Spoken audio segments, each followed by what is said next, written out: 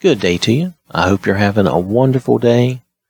I want to talk to you about 1 John chapter 3, verses 1 through 3. Okay? Now this is going to be in the New King James Version. Behold, what manner of love the Father has bestowed on us, that we should be called children of God.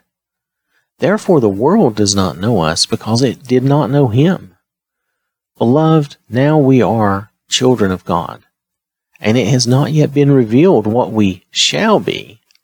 But we know that when he is revealed, we shall be like him, for we shall see him as he is. And everyone who has this hope in him purifies himself just as he is pure.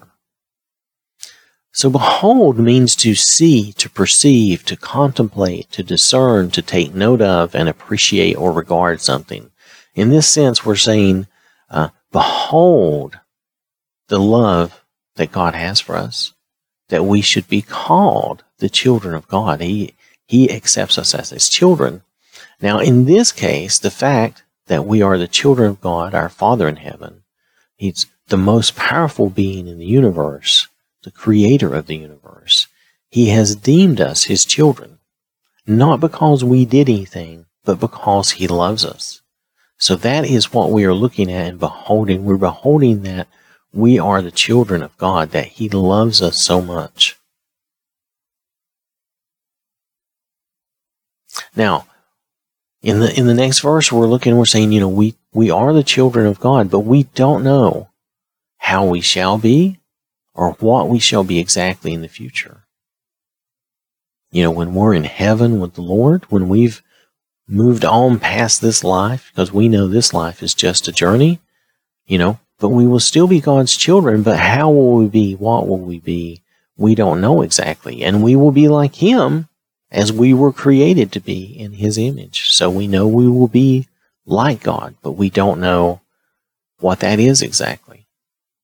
Let's just be honest, we don't.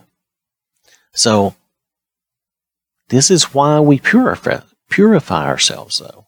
The next verse, it talks about us purifying ourselves, and this is why we purify ourselves, to be more like our Lord and God the Father. So how do we purify ourselves? Well, if we look at Hebrews 12, verses 1 through 2, 1 and 2, I guess, would be more accurate. Nonetheless, therefore, we also, since we are surrounded by so great a cloud of witnesses, let us lay aside every weight and the sin which so easily ensnares us, and let us run with endurance the race that is set before us, looking unto Jesus, the author and finisher of our faith, who for the joy that was set before him endured the cross, despising the shame, and has sat down at the right hand of the throne of God. Okay, so there's several things here we have to realize. This journey, this life, is Paul compared it to a race, okay? So it is a journey and it is this life. So since, we need to lay aside every weight, every hindrance, anything that would hold us back from following the Lord, because we're supposed to follow the Lord and his example. We're supposed to grow into being more like our Lord and our God. So we need to lay aside every weight. Every weight in this sense is any hindrance, anything that would slow us down or keep us from being more like the Lord and more like God. So we need to lay down or lay aside those weights. We need to take those off of us and rid ourselves of those. And the sin, which so easily ensnares us. But you'll notice these are two different things. There are weights and hindrances, and then there is sin. Now, the distinction here being that, as Paul has said in other places, at least I believe it was Paul, but you know what, it doesn't really matter. It's stated in other places, in other letters, that all things, it was Paul. Anyway, all things are allowable. All things are okay. But are all things profitable? Are all things truly good for you? That's the thing. So you want to lay aside these weights, these things that are maybe distractions. They may not be sin in and of themselves, but they could be a distraction. They could be something we get easily obsessed into, or maybe it tempts us into something we don't want to be involved in. And then there is also sin that we also want to lay aside and get rid of.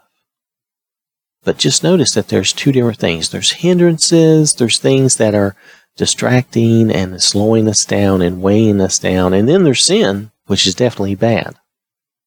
But they're not necessarily totally the same thing. You can do something that's not sinful, but if you get obsessed and get all caught up in it, you can make it a sin. If you understand what I mean. Like, it's okay if I like Star Wars and enjoy watching the occasional Star Wars movie, but if I take that to an extent where I'm so into Star Wars, I focus all my time and effort on that, and I know that Star Wars lore, but I don't really know the Bible, well, then I've taken that to an extreme, and that's wrong. That's the wrong way to be. I use Star Wars as an example because I like sci-fi, and it's easy for me to think of that, so I hope that's okay. It wouldn't matter what the subject is or what the weight or hindrance is.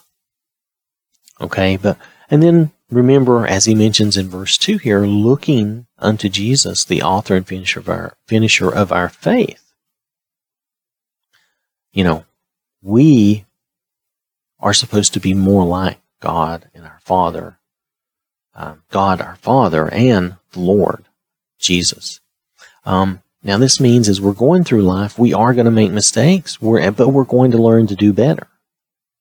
That is what this life is for. That's the whole purpose here, is to learn to be like the Lord, to be like God our Father. That's why we must love God and we must love others. It is a simple, but for some reason, somehow, it's also an elusive truth.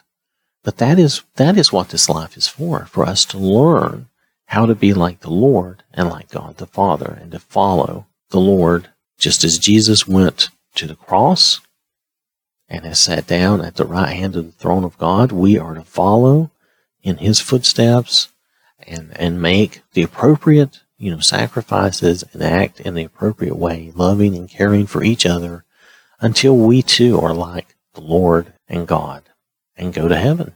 All right, so I want to thank you for listening. Hope you have a wonderful day. May the Lord bless you and keep you safe. And remember, God loves you.